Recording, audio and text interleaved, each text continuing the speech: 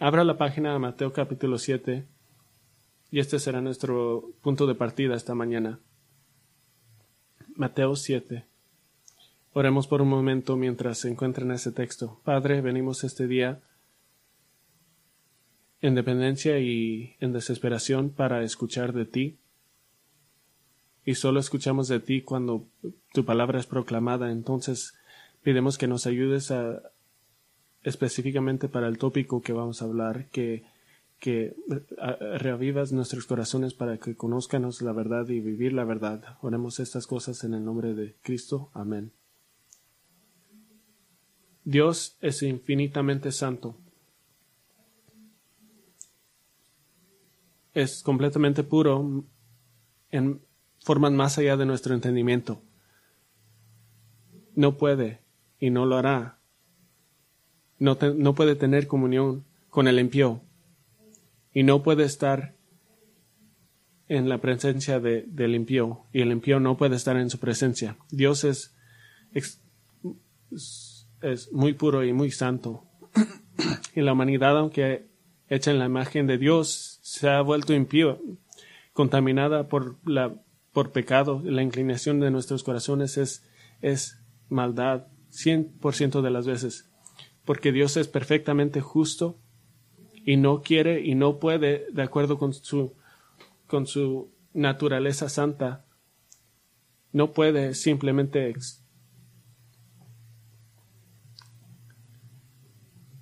es completamente santo y no puede excusar el pecado. No puede excusar el pecado. Todo pecado es pecado contra Dios, que es el creador de todas las cosas. Y todo pecado es eterno, porque no puede ser deshecho, no puede ser revertido. Y así que la paga por el pecado, el castigo por el pecado, debe ser eterno. Todo pecado será pagado por la muerte. Pero Dios, que es perfectamente justo, ha demostrado gracia y misericordia por medio de proporcionar un santo sacrificio justo por el pecado, alguien que muera y reciba la ira de Dios en lugar de usted y en lugar de mí. Y este sacrificio no es otro que su Hijo Jesucristo.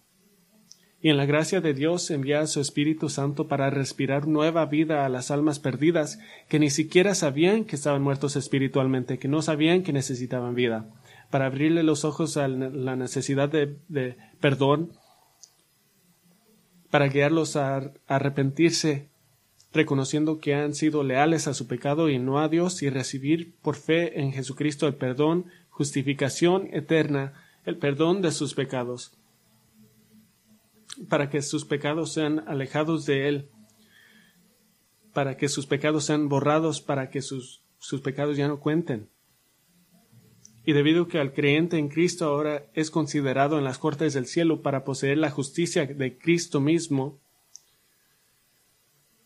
la cierta promesa de la vida eterna y la gloria futura es nuestra para agarrar y disfrutar y esperar. Y este es un camino glorioso. Este es un camino que Cristo mencionó como la puerta a la salvación.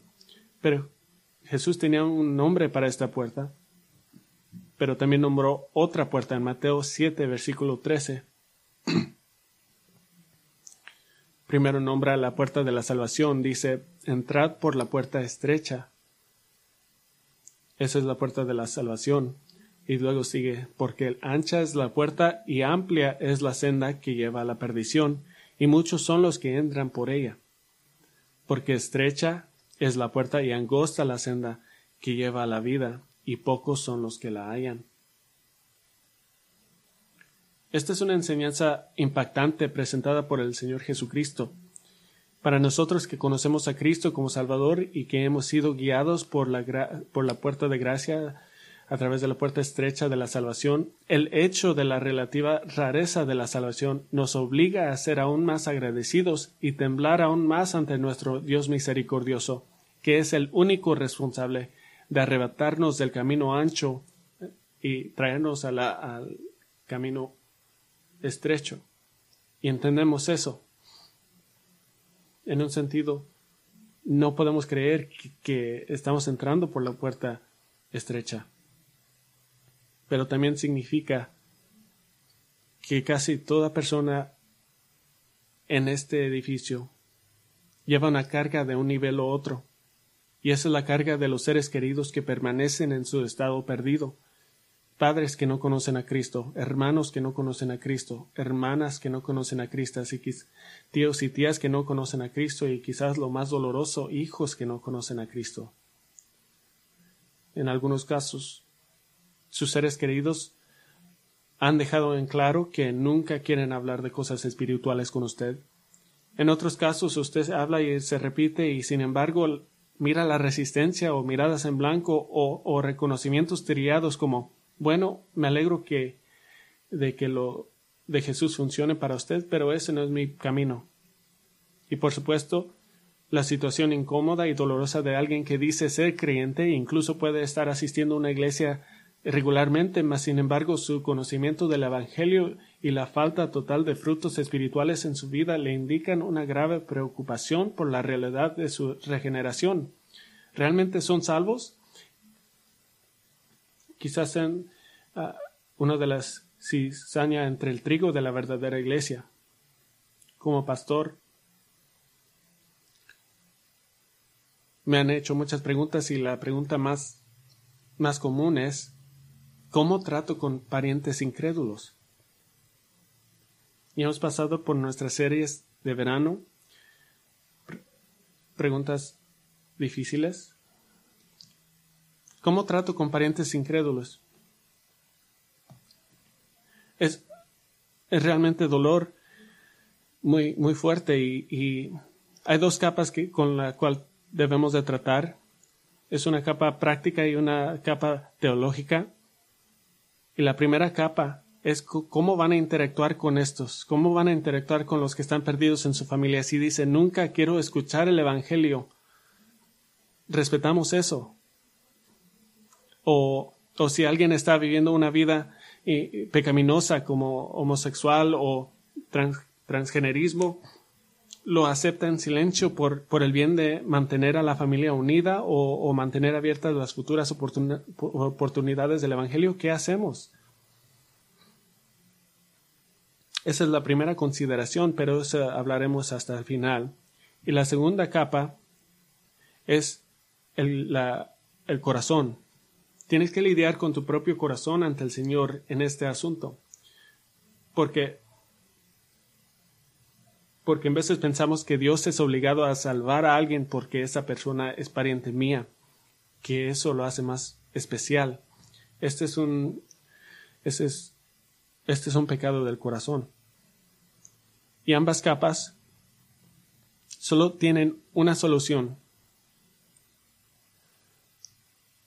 una herramienta con la cual debemos responder a estas dos capas, y esta es la verdad. Es la verdad, porque si conocen la Biblia saben que el juicio de Dios va a venir y que siempre castigará el pecado y no tenemos la capacidad en nuestro propio poder de soportar esta realidad que mi padre o mi hijo o quemándose en las llamas del infierno por toda eternidad. No podemos.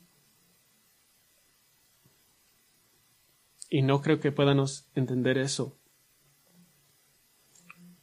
Quizás sea más fácil cuando pensamos que las llamas del infierno, el lugar donde el gusano no muere y las llamas, es correctamente para el terrible y rebelde, incrédulo que rechazó repetidamente el Evangelio de Cristo.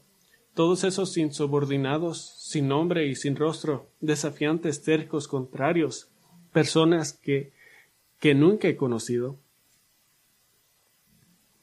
Pero cuando es mi madre,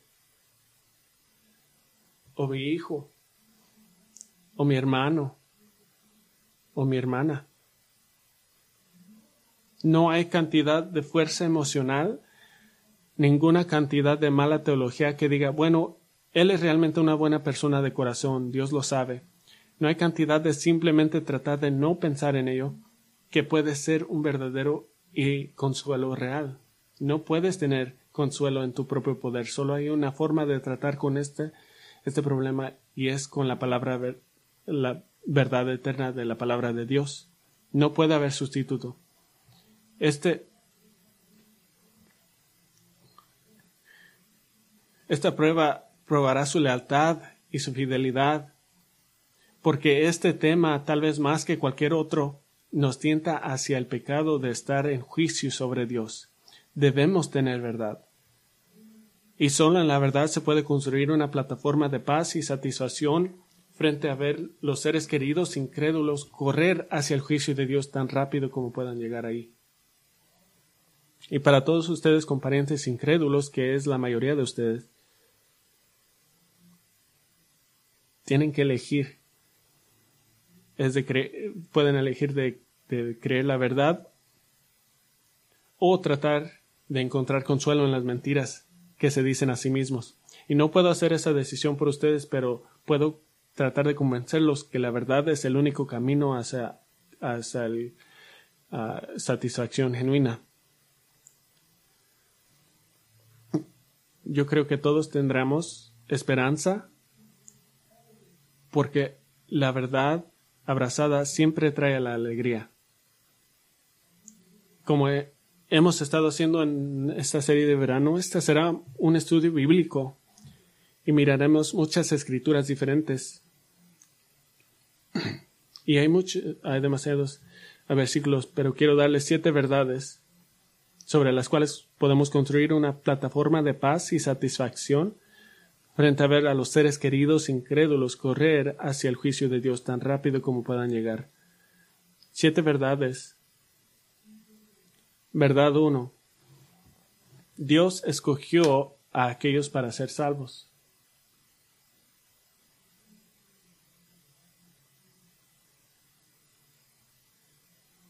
Este no es un sermón sobre la doctrina de elección. Hemos probado la doctrina de elección muchas otras veces. Y si no están de acuerdo de la doctrina de elección, eso no importa porque es verdadera. Pero tenemos que comenzar con un tema eterno. Este es un tema eterno tanto para el futuro como el pasado. Y negar la doctrina de la elección es negar la Biblia. Efesios 1:4 dice, según nos escogió en Él antes de la fundación del mundo, para que fuéramos santos y sin mancha delante de Él. Que nos escogió significa seleccionar, elegir a uno mismo. Es la palabra griega de cual recibimos la palabra elección. Sacamos la doctrina de elección de Efesios 1:4 o considere 1 Pedro 1:1 y 2. Pedro, apóstol de Jesucristo, a los expatriados de la dispersión, el Ponto, Galacia, Capadocia, Asia, Bitinia, elegidos según el previo conocimiento de Dios Padre. Previo conocimiento no es conocimiento pasivo, es conocimiento activo, es una elección, una determinación, es determinativo, es conocimiento determinativo, no es curiosidad que Dios está mirando hacia el futuro para mirar quién lo va a recibir. Romanos 9:23 dice que Dios escogió a algunos para dar a conocer las riquezas de su gloria sobre los vasos de misericordia que de antemano a Él preparó para gloria. Entonces Dios escogió a los que van a ser salvos. ¿Y cuál es la base? ¿Y sobre qué base escogió Dios? Solo Dios sabe. Dios escogió sobre la base de amor. Efesios 1:4. Según nos escogió en Él antes de la fundación del mundo, para que fuéramos santos y sin mancha delante de Él, en amor nos predestinó para adopción como hijos. Esta es la razón principal dada por la elección de Dios de su pueblo. Moisés proclamó a Israel, el Señor no puso su amor en vosotros, ni os escogió por ser vosotros más numerosos que otro pueblo, pues seráis el más pequeño de todos los pueblos, más porque el Señor os amó. Ese es Deuteronomio 7:7 y 8. Entendemos esto y nos gloriamos en esto. Pero tengo una pregunta simple. ¿Te inclinarás ante la elección de Dios? ¿O estarás en juicio sobre Dios si finalmente no ha elegido a alguien que desearías tener? Esa es la elección. ¿Nos inclinamos ante la elección de Dios o no? Segunda verdad, la familia de Dios se define por la obediencia al Evangelio. La familia de Dios se define por la obediencia al Evangelio. Y vamos a tomar mucho tiempo aquí. porque Jesús hizo todo lo posible para dejar muy claro que, que la familia de Dios no es definida por la ADN, no es definida por las relaciones familiares. Y quiero enseñarles esto en varios niveles. En Mateo capítulo 8 hay un hombre que ha estado siguiendo a Cristo y escuchando su predicación y declara que quiere seguir a Jesús. Pero el hombre le dijo a Jesús en Mateo 8:21, dice, otro de los discípulos, Señor, permítame que vaya primero y entierre a mi padre. Y leemos esto y decimos, bueno, eso es razonable, pero para ser claros, el padre de este hombre no estaba muerto. Esta era una forma común de decir, déjame quedarme en casa, cumplir con mi responsabilidad familiar con mi padre hasta que muera y hasta que obtenga mi herencia, porque si me voy ahora no voy a recibir herencia y quiero estar aquí hasta que se muera para recibir mi herencia. Después de eso puedo seguirte. Entonces el hombre le está diciendo a Jesús, sí, quiero seguirte, pero necesito obtener mi herencia primero. Es decir, es un seguidor superficial de Cristo. Jesús presionó al hombre para que lo siguiera de todos modos, y dijo en el versículo 22, sígueme y deja que los muertos entierren a sus muertos. Los espiritualmente muertos pueden ocuparse de su propio negocio. Jesús estaba diciendo, tu padre es espiritualmente muerto, tú sígueme a mí. Esto no es alguna manera de falta de preocupación por el padre del hombre, pero en su soberanía Jesús conocía la condición de su corazón del hombre, y Jesús estaba diciendo, sígueme a mí o sigue a tu familia, pero no puedes hacer las dos cosas. No puedes seguir a Cristo y ser totalmente leal a la familia incrédula al mismo tiempo. Y Jesús ciertamente no dijo, oye, me has estado siguiendo desde hace algún tiempo, me aseguraré que tu papá también entre al reino. Está a ese nivel y pueden decir, está bien, Steve, ¿qué pasa si estás relacionado con Jesús? ¿Su familia recibió algunos pases gratis o un trato especial? Marcos 3 registra un momento temprano en el ministerio de Jesús cuando estaba enseñando a la multitud y la madre de Jesús y sus hermanos se acercaron y estaban tratando de llamar la atención de Jesús. Marcos 3, 32 y 35 dice, y había una multitud sentada alrededor de él y le dijeron, he aquí tu madre y tus hermanos están afuera y te buscan. Respondiéndoles él dijo, ¿quiénes son mi madre y mis hermanos? Y mirando en torno a los que estaban sentados en el círculo a su alrededor, dijo, he aquí mi madre y mis hermanos, porque cualquiera que hace la voluntad de Dios, ese es mi hermano y hermana y madre. El punto de Cristo es muy claro.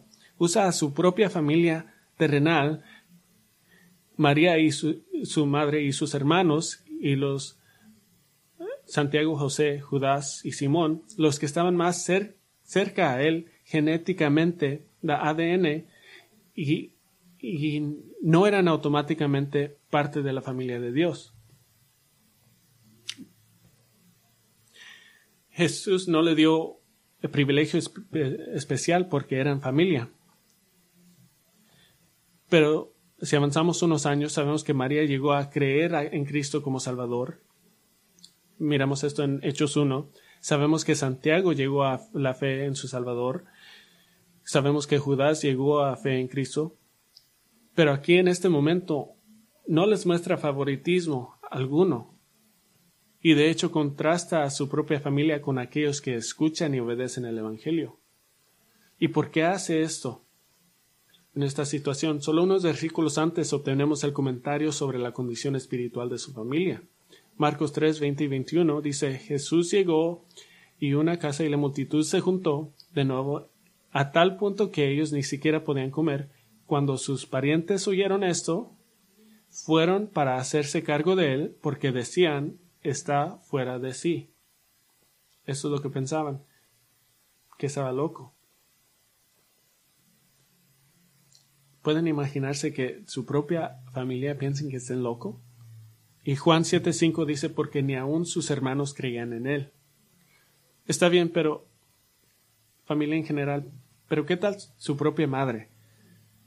Seguramente la madre de Jesús debería recibir un trato especial. Ella lo dio a la luz. En Lucas 11 Jesús estaba enseñando a las multitudes y una mujer estaba tan abrumada por la verdad que quería decir lo más bonito que se le ocurriera. Y gritó en Lucas 11:27, dijo la señora, y sucedió que mientras decía estas cosas, una de las mujeres en la multitud alzó su voz y le dijo, dichosa la matriz que te concibió y los senos que te criaron. Y en nuestra humanidad quizás pensamos que Jesús diga, sí, ha sido bastante genial mi mamá, ella ha sido, le pasaré su amor, pero no hizo eso. Jesús hizo muy seguro que incluso su propia madre no recibió ninguna bendición espiritual especial por simplemente ser su madre. Cuando la mujer gritó esta bendición sobre María, Jesús replicó inmediatamente en Lucas 11:28, dijo, al contrario, dichosos los que oyen la palabra de Dios y la guardan. Dijo al contrario. Esta es una partícula enfática en griego que significa al contrario, que significa no, en su lugar. Está diciendo no. Al contrario. ¿Por qué decimos esto? Este es un argumento de lo más grande a lo menor, que si está relacionado con Jesús, no gana favores espirituales de nadie, entonces si está relacionado con usted, tampoco lo hará. ¿Y qué significa que debemos de hacer? Caemos únicamente y exclusivamente en la misericordia y gracia de Dios, porque esas son las únicas variables que cuentan. La ADN no cuenta. Verdad número 3, la salvación es la obra de Dios solamente. La salvación es la obra de Dios solamente.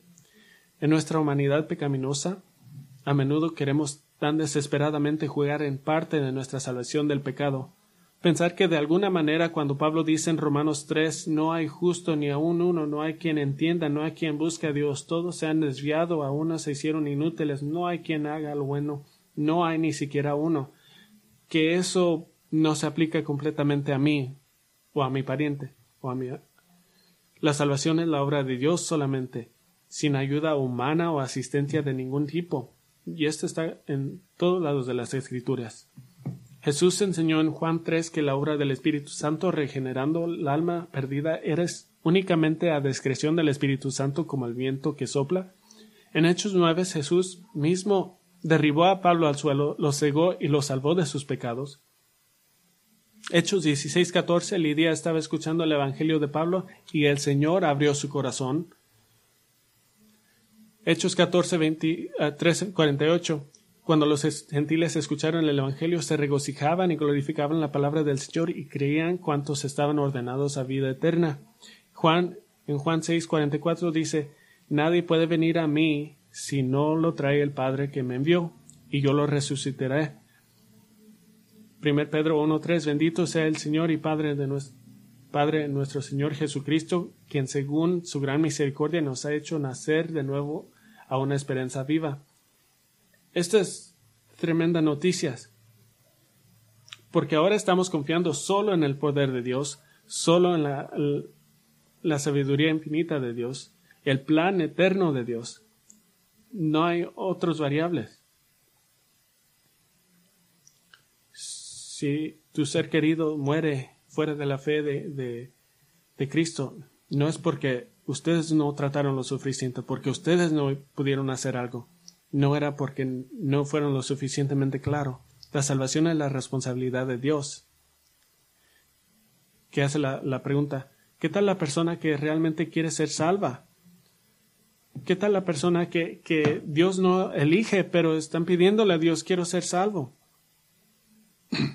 Eso nos trae a la verdad número 4. Los perdidos serán juzgados en justicia total. Los perdidos serán juzgados en justicia total. Lo que significa es que serán juzgados por la base de su propio pecado. No hay tal persona como una persona que realmente quería ser salva, pero Dios se negó.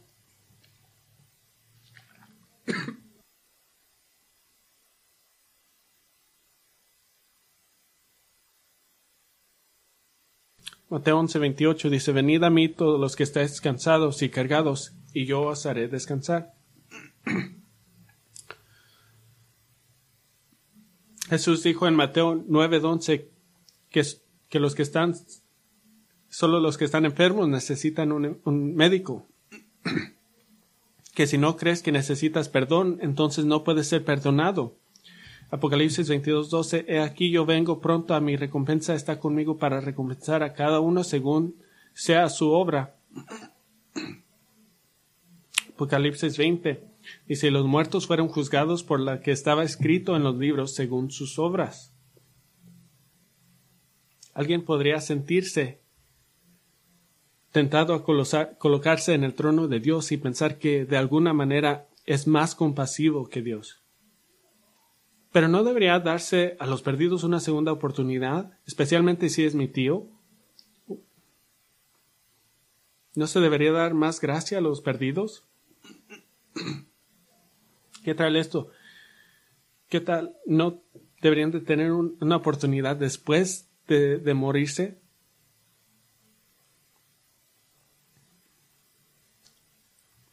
Pero asumimos que no recibieron las suficientes oportunidades.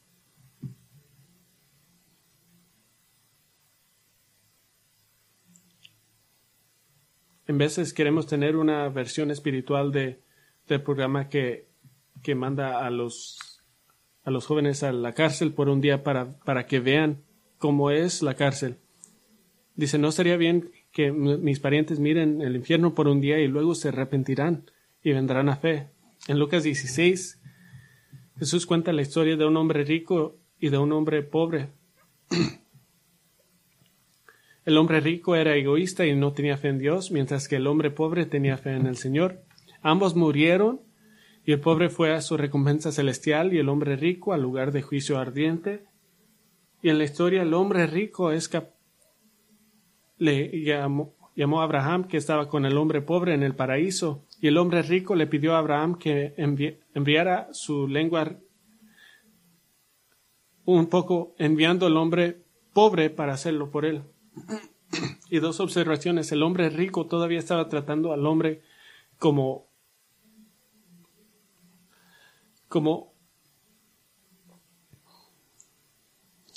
sirviente. No había cambiado. El hombre rico no pidió misericordia. No se arrepintió de ningún pecado. Cuando los perdidos son juzgados en el juicio final, ese juicio será completamente justo, completamente merecido. Y sé que todavía es difícil para nosotros comprender, pero otras verdades nos ayudarán. Otra verdad, esta es importante pero larga. En el reino venidero, tu pasión por la gloria de Dios lo consumirá a todo. En el reino venidero, tu pasión por la gloria de Dios lo consumirá a todo. Vamos a caminar por la lógica.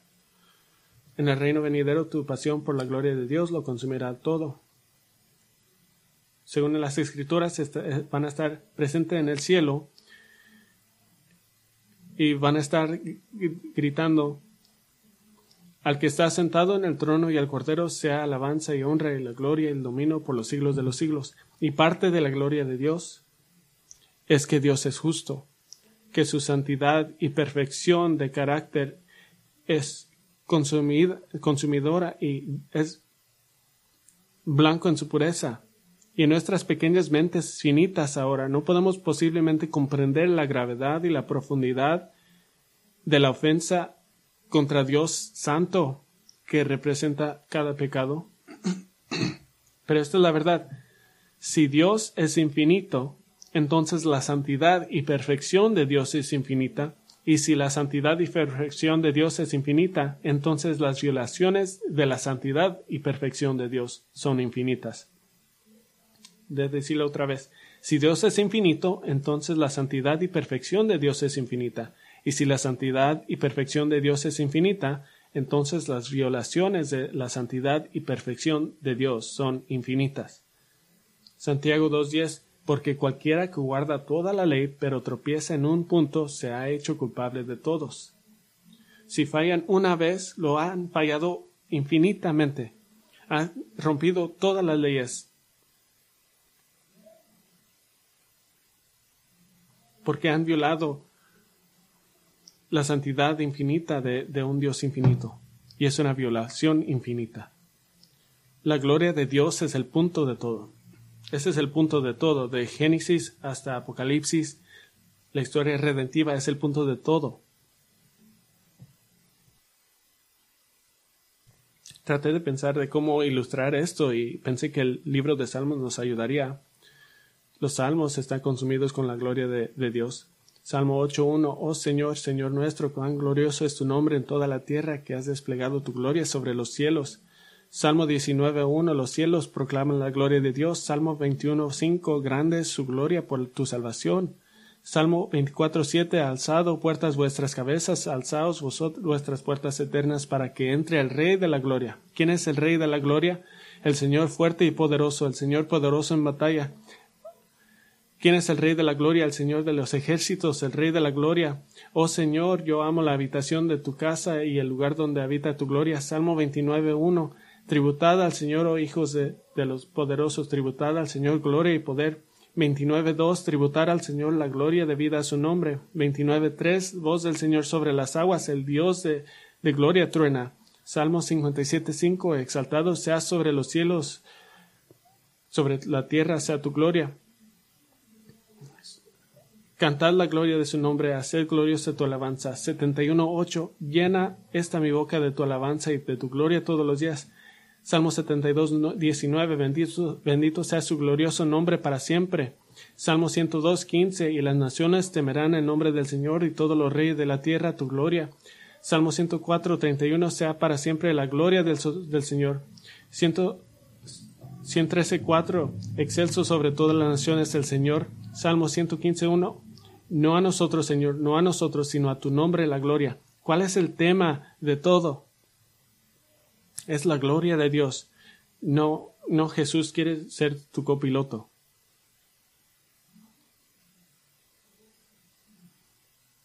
Tú serás tan consumido con la gloria de Dios que cuando Él presenta las coronas de recompensa, Apocalipsis 4.10 dice que echan sus coronas delante del trono diciendo: digno eres, Señor y Dios nuestro, de recibir la gloria. Serán consumidos. Ahora, si el punto de todo es la gloria de Dios, entonces Dios será glorificado en todo. 1 Pedro 4.11, para que en todo Dios sea glorificado mediante Jesucristo. Y si Dios va a ser glorificado en todo, escuchen cuidadosamente, entonces Dios será glorificado por cada humano que ha vivido. Cada uno. ¿Qué significa esto? Hay dos grupos de personas, los que van a ser salvos y los que no. La puerta estrecha y Dios será glorificada por la salvación de los elegidos. Salmo 79.9 dice: ayúdanos, Dios, de nuestra salvación, por la gloria de tu nombre, líbranos y perdona nuestros pecados por amor de tu nombre. Romanos 9.23 dice que eres un vaso de misericordia para dar a conocer las riquezas de su gloria, que para toda eternidad cantará la gloria de su misericordia. Pero segundo, Dios será glorificado por el justo castigo eterno de los perdidos. El infierno no está representando el fracaso de Dios para salvar. Romanos 9 llama a todos los perdidos vasos de ira, los que dan a conocer la ira y el poder de Dios. Esta es una sorpresa. Apocalipsis 14.10 describe el juicio venidero del infierno de esta manera. Dice: Él también beberá el vino del furor de Dios, que está preparado puro en la cáliz de su ira, y será atormentado con fuego y azufre delante de los santos ángeles y en presencia del Cordero. ¿Quién es Él? Es Jesucristo. Es decir, Jesús y los santos ángeles estarán presidiendo en el infierno, en cual todos los perdidos de todas las edades, todos los impíos caídos, ángeles, el anticristo y por supuesto Satanás mismo será atormentado día y noche por siglos de los siglos. ¿Para mostrar qué? Para mostrar el poder y la ira de Dios, porque la gloria de Dios lo glorifica.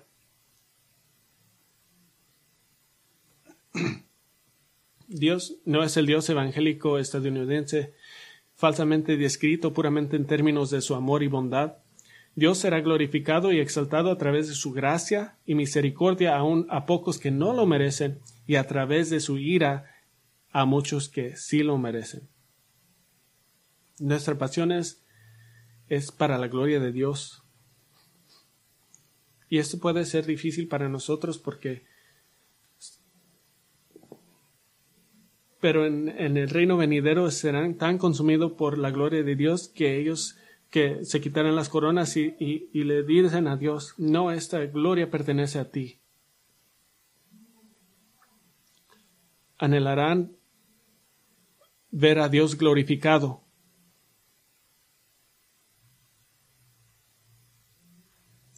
Pero sé que aún nos quedamos aquí en este mundo tratando con la realidad de seres queridos no salvos. Entonces hablemos de la verdad 6. Cualquier dolor y angustia que tenga ahora será eliminado. Cualquier dolor y angustia que tenga ahora será eliminado. El versículo clásico acerca de tu vida en el reino venidero dice en Apocalipsis 21:4, Él enjugará toda lágrima de sus ojos y no habrá muerte, ni habrá más duelo, ni clamor, ni dolor, porque las primeras cosas han pasado. Queremos desconstruir esto un poco, todas las cosas que no tendrás en el reino venidero. No tendrán lágrimas de tristeza. Y quiero que noten la ternura de Dios. No es solo que Dios eliminará las razones para llorar. Es representado como personalmente secando las lágrimas. Hay cercanía, relación, proximidad. Esto no es Dios gritando por no es Dios gritando, ya no llores, ya no hay por qué llorar. Esto es Dios poniendo el brazo sobre ustedes y sacando un papel y secar las lágrimas. Tampoco tendrán muerte. Piensen cuánto dolor experimentamos por la muerte ahora. Cuanto más viejo te haces, más son los funerales a los que comienzas a ir. Y que haces un juego, ¿quién va a sobrevivir más? La muerte nos separa de nuestros seres queridos. Incluso el pensamiento de nuestras propias muertes es difícil. Y cuando notamos que estamos más cerca a nuestra muerte, es un pensamiento difícil. Y pasa el tiempo muy rápido. Y esos pensamientos son difíciles para nosotros. Y sí tienen fe en Cristo y no tienen miedo a la muerte.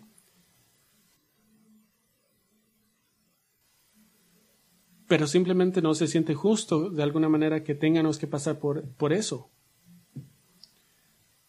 Y oras por el arrebatamiento. No más lágrimas de tristeza, no más muerte y no más duelo. Esta es tristeza por la pérdida. De duelo emocional, el dolor asociado con la muerte será eliminado. Parece que hay algo de una adaptación de la paz y la felicidad en la que el trauma y decepción y la pérdida de tu vida son quitados de ti. No es que solo para el dolor, sino que es quitada. La agonía de esta vida se deshace. No hay más duelo. Los que han terminado con un evento traumático aún tienen tristeza por ese evento, pero Dios dice que no va a haber más duelo. ¿Qué tal no clamor? Pero no más clamor. Esto no son unas pocas lágrimas en los ojos o un grito silencioso privado. Esto habla de gritar y llorar. Esta es la angustia incontrolable cuando reciben noticias que un ser querido ha morido, que no pueden respirar y lloran. No es solo que se eliminen las lágrimas del pasado, es que no habrá razón para llorar nunca más. No lágrimas de tristeza, no duelo, no muerte, no clamor y no dolor. Esta es palabra general para aflicción, trabajo, angustia. Consuélese con esto, que cualquier dolor que tengan sobre sus seres queridos se les va a quitar y van a ser consolados. Y dicen, genial, me consuela el futuro, estoy captando el alto fundamento teológico para confiar el plan redentor del Señor. Pero ¿qué pasa con mis parientes no salvos ahora? Y eso nos trae a nuestra última verdad. El Evangelio es el poder de Dios para la salvación. El Evangelio es el poder de Dios para la salvación. Vamos a ponernos nuestras botas y nuestro uniforme y vamos a servir, porque este es donde nuestra parte empieza. Romanos 1:16, porque no me avergüenzo del Evangelio, pues es el poder de Dios para la salvación de todo el que cree, del judío primeramente y también del griego, al que es más común de ser salvo y el que es más incomún de ser salvo. Y hemos conocido a una persona que es una persona muy genial y dice, están tan cerquitas de creer en Cristo, y luego miramos a otra persona que está tomando drogas y dice, tomará un milagro para que esta persona llegue a Cristo, pero toma un milagro para cualquier persona venir a Cristo. Este es donde llega la hora de la hora, porque debemos de decidir con quién vas a ser leal, Dios o tus seres queridos. En la proclamación del mensaje del Evangelio, Dios escoge a quién va a ser salvo, pero el mensaje del Evangelio es el medio por cual salva. Quiero darle 3 armas en la lucha por las almas de sus seres queridos. Estas pueden ser básicas, pero estoy convencido de que están subutilizadas. 3 armas. Primera arma es oración extraordinaria. Oración extraordinaria. Levítico 6:13 dice, el fuego se mantendrá encendido continuamente en el altar, no se apagará. El príncipe de los predicadores, Charles Spurgeon, usó este texto como una ilustración de las oraciones de los santos, siendo una llama que siempre está presente ante Dios.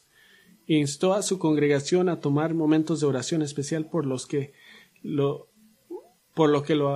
los agobiaba. Y dijo, vayamos con llanto y pidamos el espíritu de gracia de súplicas. Apartemos temporadas especiales para la oración extraordinaria. Y mantengan esto en mente. Todos de nuestros textos en la doctrina de la salvación fueron escritos por el apóstol Pablo, el que dice que Dios escogió a los que son salvos. Y él pidió urgentemente una oración extraordinaria por la salvación de sus oyentes. Colosenses 4:3, orando al mismo tiempo también por nosotros, para que Dios nos abra una puerta para la palabra al fin de dar a conocer el misterio de Cristo. Segunda Tesalonicenses 3:1 dice, finalmente, hermanos, orad por nosotros para que la palabra del Señor se extienda rápidamente y sea glorificada, así como sucedió también con vosotros, para que sean salvos. Si estás aplastado con el peso de esperar de la salvación de un ser querido, es solo en un tiempo de oración extraordinario que ese peso será levantado, que tu carga sea completamente entregado a Dios. ¿Qué hacemos entonces? Quizás programes una noche a solas para clamar a Dios por tu ser querido. Quizás un día a la semana, quizás una hora todos los días.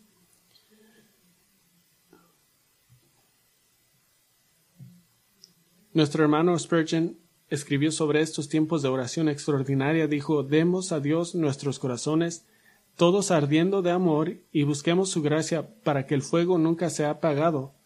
Usemos los textos de las Escrituras como combustible para el fuego de nuestro corazón. Son carbones vivos. Seamos muchos solos con Jesús. Oración extraordinaria. Segunda arma, protección, que es un ejemplo. Protección, que es un ejemplo. Vimos este contraste recientemente en nuestros mensajes del domingo por la noche en Esdras y Nehemías, pero recuerdas que en Esdras 4, mientras los exiliados que regresaron se preparaban para reconstruir el templo de Dios. Los incrédulos en el área que decían adorar a Dios, pero eran sincretistas, también querían unirse a los judíos. Pero los líderes de los judíos le dijeron en Esdras 4:3, no tenéis nada en común con nosotros para que juntos edifiquemos una casa de nuestro Dios, sino que nosotros unidos la edificaremos al Señor Dios de Israel. Y esto puede sonar difícil o duro. Y en el pensamiento popular de hoy podríamos decir, oye, deje que ayuden, que finjan ser parte de ti para que eventualmente puedan llegar a fe en Dios. Pero en realidad es justo lo opuesto. Los judíos hicieron una declaración clara que no violarán la santidad de Dios al pretender que los incrédulos eran como ellos. Entonces, ¿qué queremos decir con protección, que es un ejemplo? Primeramente en la iglesia, los incrédulos son absolutamente bienvenidos a venir y a escuchar el Evangelio, y oramos por eso. Les pedimos a los miembros que traigan a sus parientes incrédulos. Ustedes traen a sus parientes y yo predico el Evangelio para que escuchen. Pero si una pareja gay incrédula viene y comienza a mostrar afecto físico, no, esto no sucederá aquí. Si un incrédulo quiere causar problemas, no sucederá aquí. Si un incrédulo quiere presionar por la inmoralidad sexual como transgenerismo, no, esto no sucederá aquí. Si un incrédulo como nuestro gobernador quiere tratar de controlar cuándo nos reunimos y cómo nos reunimos, esto no sucederá aquí. Tenemos un proceso de membresía para demostrar que ser cristiano es ser apartado, siguiendo a Cristo a toda costa.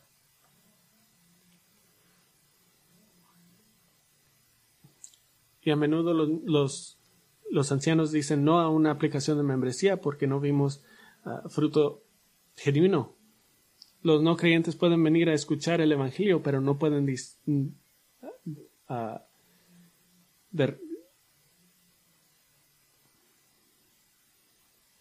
¿Qué tal en su familia? Hombres, su primera responsabilidad es con su hogar. Su primera responsabilidad es con su matrimonio y su familia. Sean apartados para Dios, que tengan un hogar que abra la Biblia, un hogar que ora, un hogar que vaya a la iglesia, un hogar que honre a Cristo en el hogar, que habla solamente de Dios respetuosamente. Entonces, debería dar la bienvenida a su pariente perdido, incrédulo en su hogar, absolutamente, siempre y cuando sepan que Cristo será honrado en su casa. Si quieren tener una boca sucia, no pueden venir. Si quieren hacer un estilo de vida pecaminoso, como traer un amante gay, no pueden venir. Si quieren poner cosas en la mente de sus hijos pequeños que violan la pura verdad que usted está tratando de enseñarles, no pueden venir. Si generalmente son personas difíciles y terribles que violan la paz de su hogar, no pueden venir. ¿Qué pasa si te invitan a algo fuera de tu casa? Si va a violar la paz de su familia, si va a hacer que sus hijos vean y escuchen cosas especialmente a una edad pequeña que son perturbadoras, si van a alterar el enfoque de su matrimonio, entonces no participas. En cualquiera de esos casos, simplemente informa a su ser querido, me preocupo por ti, estoy orando por ti y quiero compartir el Evangelio contigo, pero primero soy leal al Señor y no tendré mi matrimonio ni mis hijos en ese tipo de comportamiento pecaminoso. Tal vez tú y yo podamos salir y hablar, pero no voy a someter a mi familia a esto, sigo a Cristo.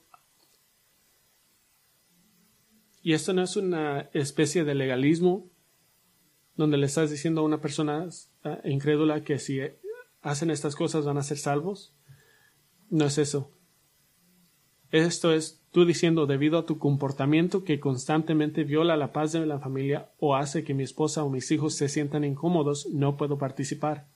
No expone a su familia o a usted mismo a un pecado horrible solo para tratar de hacer feliz a un incrédulo. Aprovechas todas las oportunidades que puedes para proclamar el Evangelio, pero vives una vida santificada. Esto requiere sabiduría y discernimiento, pero en general nunca violas tu propia conciencia o impactas radicalmente la protección espiritual o paz de tu hogar, porque piensas que esto podría llevar a una persona perdida a Cristo. No lo hará. Regresando a Esdras, recuerda lo que pasó. Cuando el templo finalmente se terminó, los judíos celebrando su primera Pascua oficial después de reconstruir la adoración del templo. Y recuerden quién está celebrando el Pascua. Esdras 6:21. Comieron la Pascua los hijos de Israel que habían vuelto del destierro y todos aquellos que se habían apartado de la impureza de sus naciones de la tierra para unirse a ellos, para buscar al Señor Dios de Israel. Israel como pueblo debía permanecer protegido y distinto, no ser contaminado por los adoradores de ídolos paganos a su alrededor. Pero esto no significa que no fueran una influencia positiva, porque ¿cuál fue el resultado de Israel glorificando a Dios? Los resultados fue que los adoradores de ídolos vieron la devoción de la gente del Señor y eso se convirtió en un testigo de su fe genuina y los atrajo a Dios. Cuando un individuo o una iglesia local trata de complacer al incrédulo y trata de mezclarse, unirse con el incrédulo, que pensando que pasar por alto su estado perdido lo atraerá al Evangelio, nunca funciona. En cambio, deben de ver que seguir a Cristo significa ser santificado. Entonces tienen oración extraordinaria, tienen protección, que es un ejemplo, y una tercera arma, persistencia, que es extensa. Persistencia, que es extensa. La decisión de dejar de ofrecer el Evangelio a su ser querido perdido no es su decisión. Esa es la decisión del Señor. Hebreos 10, 26 y 27 dice, porque si continuamos pecando deliberadamente después de haber recibido el conocimiento de la verdad, ya no queda sacrificio alguno por los pecados, sino cierta horrenda expectación de juicio y la furia de un fuego que ha de consumir a los adversarios. Entonces no es tu decisión. Y a medida que continúes compartiendo el Evangelio, quizás puedan decir, no quiero oírlo. Pero escuchen, ellos no pueden tomar esa decisión. Qué inútil es de dejar de proclamar el Evangelio solo para preservar la relación. ¿Para qué lo estás preservando? ¿Para tener un día de fiesta? Sí, vas a ir al infierno, pero tuvimos un gran día de acción de gracias. Los incrédulos no deciden si proclamamos el Evangelio. Ellos solo pueden decidir si se quedan en la habitación contigo mientras lo compartes. Esa es su decisión. Ellos deciden si se quedan hablando por teléfono mientras compartes el Evangelio o si se salen de la iglesia cuando los traes. Y alguien podría decir, bueno, no quiero ser molesto. Claro. Lo que el ser querido perdido piensa de ti es más importante de su destino eterno. Alguien puede decir, bueno, no quiero parecer agresivo. Pero ¿qué tal esto? En el último día de la fiesta de los tabernáculos, una larga celebración de 8 días en Jerusalén, una fiesta que tradicionalmente incluía recordar que estaban buscando a un Mesías. ¿Qué tan agresivo era Jesús? ¿Qué tan molesto era Jesús? Juan 7:37 dijo, en el último día, el gran día de la fiesta, este es el día donde hay mucho vino, es el día más alto, el tiempo más alto del día. En el último día de la fiesta, Jesús, puesto en pie, exclamó en alta voz diciendo, si alguno tiene sed, que venga a mí y beba. Es decir, dejen el vino y vengan a mí.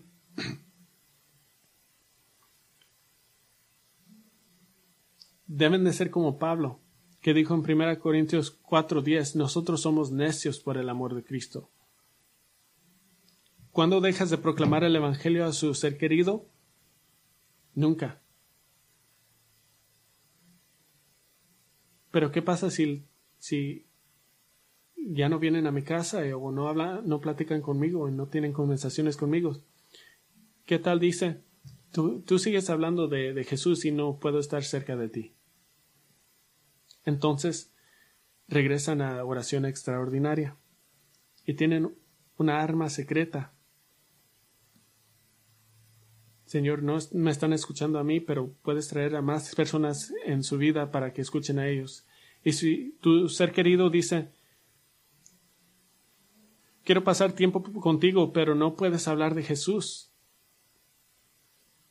Entonces, amorosamente les haces saber que tú también quieres pasar tiempo con ellos. Y les cuentas la historia de los apóstoles en Hechos 4, cuando fueron arrestados y le dijeron no hablar ni enseñar en el nombre de Jesús. Y Hechos 4:19, mas respondiendo Pedro y Juan les dijeron, vosotros mismos juzgad si es justo delante de Dios obedecer a vosotros antes de que Dios, porque nosotros no podemos dejar de decir lo que hemos visto y oído. Entonces dicen, te amo y doy gracias por tu amor por mí, pero estoy en Cristo y Cristo está en mí.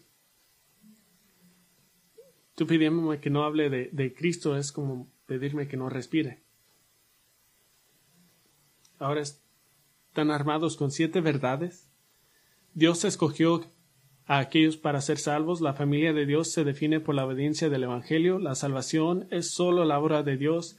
Los perdidos serán juzgados en la justicia total. En el reino venidero tu pasión por la gloria de Dios se consumirá todo. Cualquier dolor de angustia que tenga ahora será eliminado y el Evangelio es el poder de Dios para la salvación. ¿Pueden vivir con eso? Pienso que sí.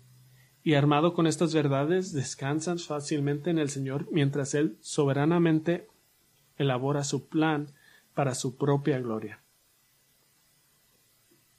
Y diciendo esto, oren frecuentemente. Hemos orado de que cada niño que camine o que gatee por aquí, oremos que cada uno venga a salvación en Cristo.